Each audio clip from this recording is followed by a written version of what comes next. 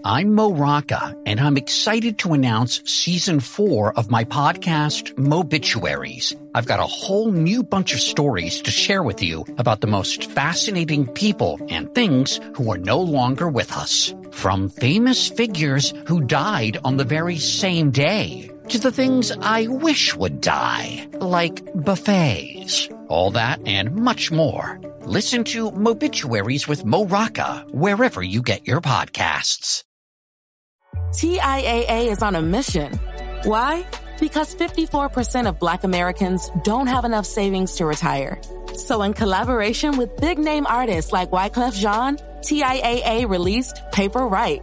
New music inspiring a new financial future. With 100% of streaming sales going to a nonprofit that teaches students how to invest. Stream Paper Right now and help close the gap.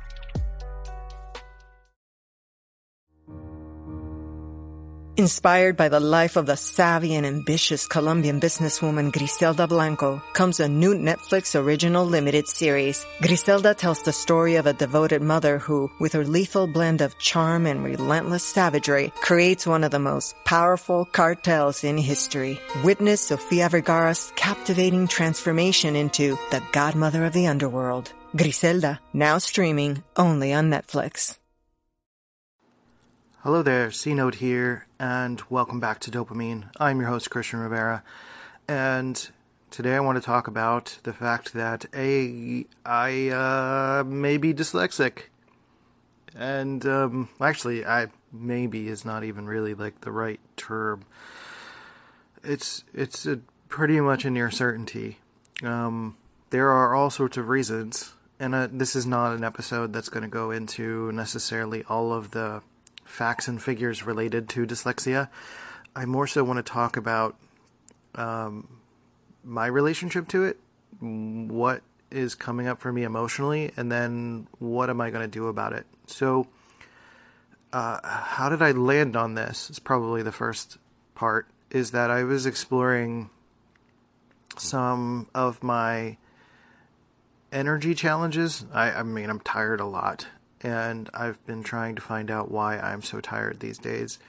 I'm also trying to explore why I've had some challenges with writing, particularly in my business happenings.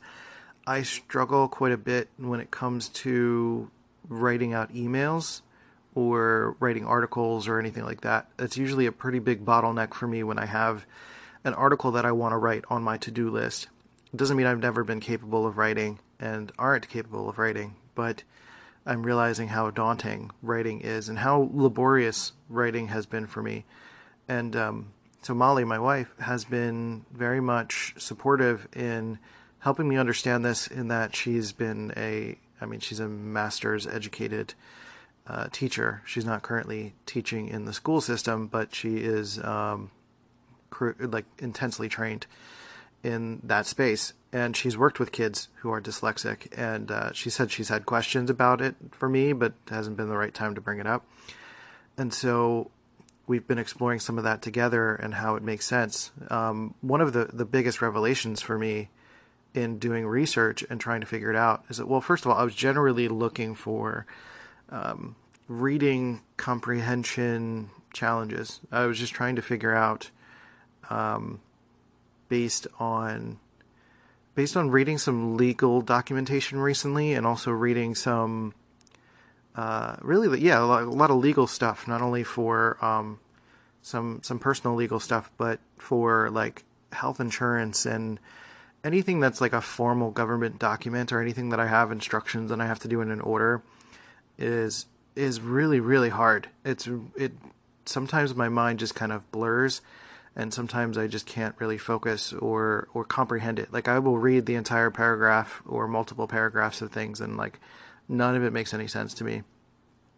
And so I've continuously in my life have had to read paragraphs over and over again. Sometimes I will lose my place. And so when for some reason, Twitter has been really good for me in terms of writing, because I can piecemeal it. Like, I can understand things better when I write things kind of one sentence at a time and put a space between them. So I'll write a sentence and then do a carriage return, or just like leave a paragraph space and then write another sentence, another paragraph space, another sentence. And that helps me comprehend what I'm saying. And I also think it helps other people comprehend what I'm saying as well. But that's just my assumption, because it's just easier for me to consume. When somebody sends me like a big block of text, it is very, very daunting. Especially on YouTube, I get a lot of INTPs that are my audience that will send me like a giant block of text. And I usually don't read those because they're it's very overwhelming, unless I get enamored by maybe the first sentence or two. So if there's like a passion behind it, I can usually read it. And that's really a thing that I've noticed also, is that if I'm reading a book that is written by someone that has a passion behind what they're saying, it's a bit easier for me to understand.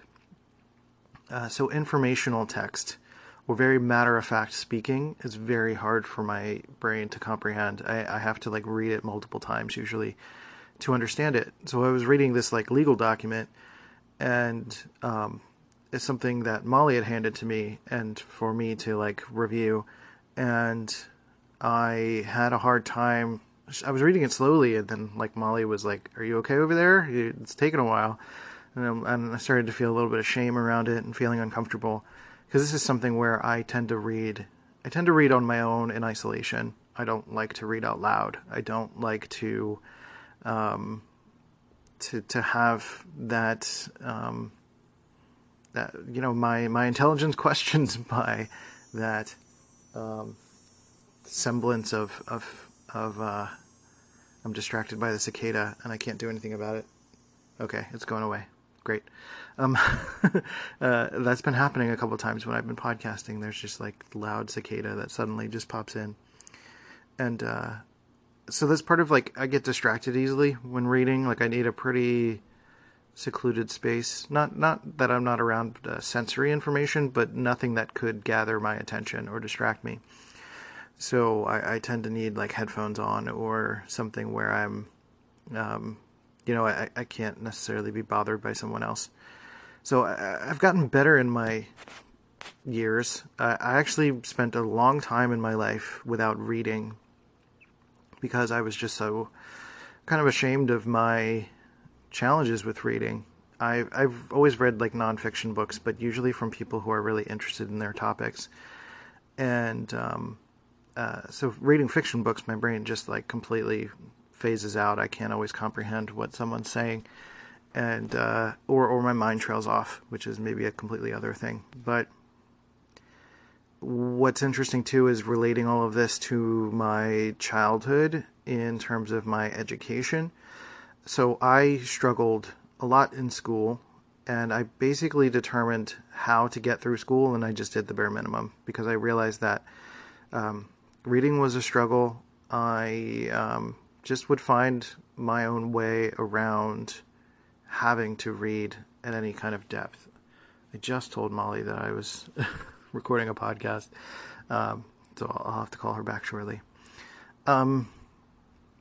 Anyway, what was I saying? So yeah, when I was a kid, I was really struggling with reading and writing. I didn't like to write papers, in college in particular. I didn't like writing papers. I hated it so much.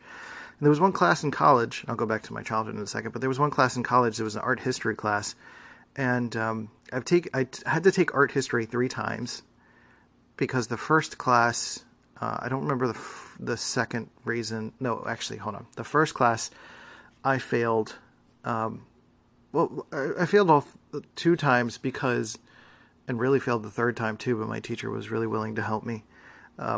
It's because remembering names and dates and all of those things has been really difficult for me. Like I just, what we had to do was like look at paintings and remember the person who painted it and the date of when it was painted. And I think maybe sometimes the style of painting. And I was just not good at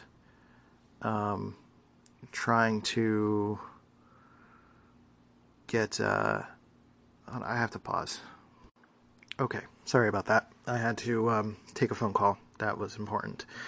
So, it's got pull out of flow. I'm not really sure where I am, but I think I was talking about art and my art history class, and how, yeah, I had to just remember a lot of dates and names and stuff like that, and I've always been awful at that, and those classes were kind of a nightmare. And just harkens back to when I was a kid, and a lot of this dyslexia research reminded me of struggling reading textbooks and studying. Like, it always kind of amazed me that someone could just like read out of a textbook and study. I just couldn't do that. All of that information just didn't stick into my brain. I couldn't read it. It just was too matter of fact. It was cold. It lacked passion. So a lot of that was really hard. I remember being put into a closet. It was like a big closet. It wasn't like a tiny closet I was shoved into, but it was a closet with a desk, and it was kind of assumed, as, you know, everyone's doing their best in the early 90s, mid 90s to, you know, keep their kids focused. But really, it was like, you know, there's a lot of scapegoating around like video games and TV and more emerging media at the time. That was like keeping kids from being focused and studying. And so I was put into the closet and had to study for like 2 hours. And I don't remember absorbing anything. I kind of stared at the same page. And I remembered the pace at which other people were reading. And I would basically just like flip the page every minute or two to match the pace, and then just kind of like reach the end, right? And that's kind of an exemplification of a lot of tactics that I had growing up throughout school. Is like I would just fake it till I made it, basically. I didn't have good grades. I was not an overachiever. If anything, it was the opposite. I felt unsupported. I felt like I couldn't tell my teachers or my parents really that I was struggling in these ways. Or really, I didn't have a sense that this was anything, that there was anything wrong with me necessarily. I just felt like, I think because I'm a 1, I was kind of blaming the school system already as a kid, and I was like, this is awful, I just want to get through this, and when I get older, I'm going to learn my way. And I have. As I'm now older, I've been able to learn through podcasts and YouTube and multi-sensory learning, which is amazing. And so I've really been making up a lot of lost time as an adult, particularly maybe the last 5 to 8 years, really, as things, you know, internet speeds get faster and cell phones get better. I've been able to learn at a more insatiable pace. It's been really intense to tap into all of those lost opportunities, it feels like. So what I'm realizing also is that, like, part of the science of it all is that basically there's a disconnection between phonetic understanding and symbols. Like, one of the videos I watched a ton of YouTube videos and read a couple articles, scanned a couple articles about dyslexia. And one of the things that surprised me is if you take the word elephant, that dyslexic person will typically think of Ella and Fant as like two sounds. But font, for example, is like fa, and ta. And I'm like, I was like, my brain was just so shocked by that. It was like, I never really thought of it that way. So I realized that the way that I've learned words has been like kind of a series of shortcuts, mental shortcuts, you know, just compensations in my mind, and putting those connections together. So I was surprised by that. And the same thing with the word cat. There's ka, and ta. And I'm like, but it's cat. Like cat. Cat is one sound in my mind. And that's just not true. And I never realized that, or never really made that connection in my mind.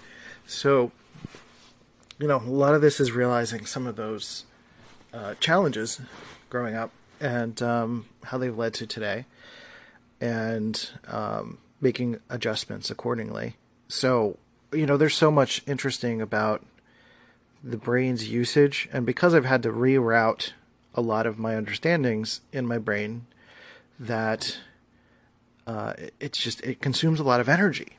And so I've been trying to understand my own energy challenges, and I'm realizing that I'm doing more reading than ever before. I'm on Twitter a lot and struggling to write, and I'm really trying to push myself. Being an Enneagram 1 and an INTP, there's with being an INTP, there's a little bit of a sense of not wanting to feel stupid or look stupid. And then being a 1, being persistent and just feeling like I need to push through, right? And persistence has been something that's been really helpful to me, but I feel like I'm reaching the edges of persistence these days. Like, there's just some things that I need to accept that I have struggles with, that are really difficult, that are maybe not good usage of my time and energy, and needing to find alternative adjustments to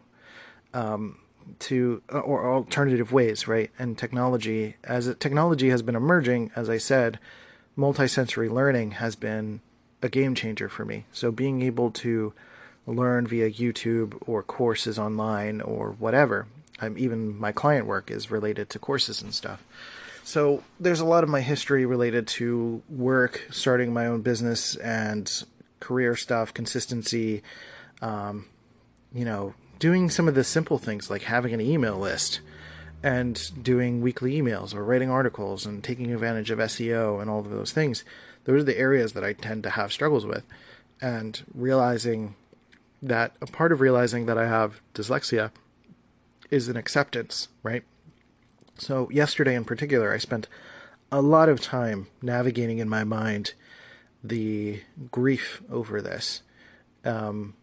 Because it's not something that I caused. It's not anything I did wrong, but there's a lot of shame associated with it, especially as a kid. And once reading starts to come into play as a kid, there's like this great divide that happens. Suddenly you're a kid that can read really well and you're quote unquote gifted, or you have struggles with reading and you're considered dumb, right? So that's like a great divide. And I've learned that there's like up to 70% of kids in juvenile delinquency are dyslexic. Like, okay, that's very directly linked to this perception of reading and intelligence, which is not even true. I don't consider myself a stupid person by any means. And I don't think many people, stupid is just like another version of like this overachievement focus. And even a lot of dyslexic stuff that I was looking into was like, you can be a success too. And I'm like, I don't give a fuck about being success. I just want to be able to manage my energy and function and realize that I have certain limits in certain areas, so I need to do certain things in a different kind of way. I don't even care about success. It's just about being able to adapt on a day-to-day basis. And, part of this reading thing too is just like not even realizing that reading as a human species is like a fairly novel thing. Like the elite of people learned symbols and were able to read and had, premium access to books and stuff. But like reading at scale is still a very new thing. It's almost like marriage in a weird way. It's like marriage was a monarch thing or a bourgeoisie thing. And then it kind of passed down to the peasantry and everyone was like, oh, we want to be like kings and queens too. And then it became about like, passing goods and services back between each other and family exchanges and stuff. And then, reading is just like, oh, suddenly we have this way to educate the masses about certain things. And reading has become this like measure of intelligence, even though it's not even remotely the only kind of intelligence that anyone can experience or exhibit, right? So I'm getting all heightened and excited about it, but it's, it makes me upset to realize how many people are, how many geniuses are out there, potential geniuses are out there that are discouraged at such a young age because there is no dyslexic testing at a young age. And, no ways to treat that. But, we're evolving as people and it's societally and stuff, and those things are starting to happen in small doses. So maintaining some hope there. And but part of the grief has been anger. Part of the grief has been sadness and frustration and acceptance. I kind of landed on acceptance, and I'm landing on acceptance. Acceptance meaning that, like, this is a very real reality for the brain, for what I experience. But also realizing the other side of it, that, like, my more right brain stuff, my more visual spatial is strong. My art mind, engineering, all of that stuff is much more attuned. I feel, even physically, the right part of my brain doesn't feel any aches and pains. I realize the left side of my brain does. And usually in the spot that they've actually denoted as the part that has some trouble with functioning and making those connections, those phonetic connections between sounds and words and symbols on a page. So, in a lot of ways, just teaching via text is becoming much more archaic, and multisensory learning is hopefully improving. But what I'm hoping to do and take the reins on is continue multisensory learning, so not relying on text. If I have an article in the app Pocket, which has a free speech-to-text component or text-to-speech component, I'm going to utilize that more. Same with Kindle, listening to more podcasts, and perhaps leaning a little bit on virtual assistant services. I used to use Fancy Hands, and I'm thinking we're going to start using them again for little things like scheduling appointments and things that maybe can be a little taxing and not a great use of my time. And I'd eventually like to be able to afford a writer, someone who can write some emails or write articles for me, but that might be a little bit far off. And, maybe trying speech to text when I'm texting someone, and or favoring voice messages. I'm realizing that's why I like podcasting and why I like doing YouTube videos, because I can do more speech-related stuff, and I can communicate, typically not without a problem. It can be a little jumbled. It's not perfect, but it's certainly easier than writing.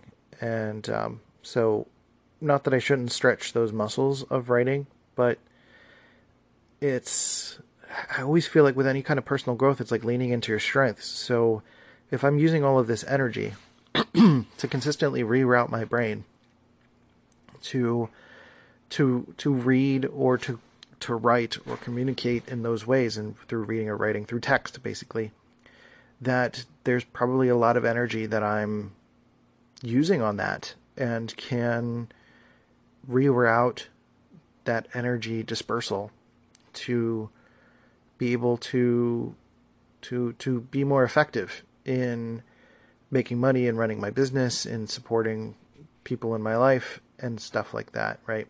I've realized that's probably one of the challenges I've had with reaching out to friends and family in the past, is that as we've got an increasingly text-based world, there is it's discouraging for me to want to reach out in that kind of way. I don't like having long conversations via text. I don't like writing long emails or anything like that. I like to keep things succinct, and I don't want to, it's really hard to lean into that. And I think feeling like I don't have to, or realizing I don't have to necessarily, that I can use other tools is going to be, it already feels kind of liberating.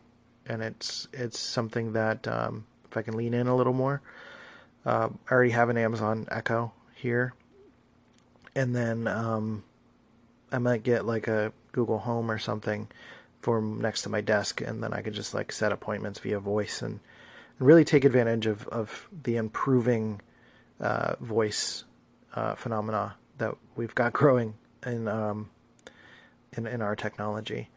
So I'm grateful to be in the time period that we're in the sense that there are these technologies, and that I can take advantage of this, and that I can do better work and learn and make up for a lot of lost time, because I'm hoping that a lot of kids today are able to find this out for themselves and have other avenues of learning. I know a lot of schools are enabling more types of learning, which is amazing.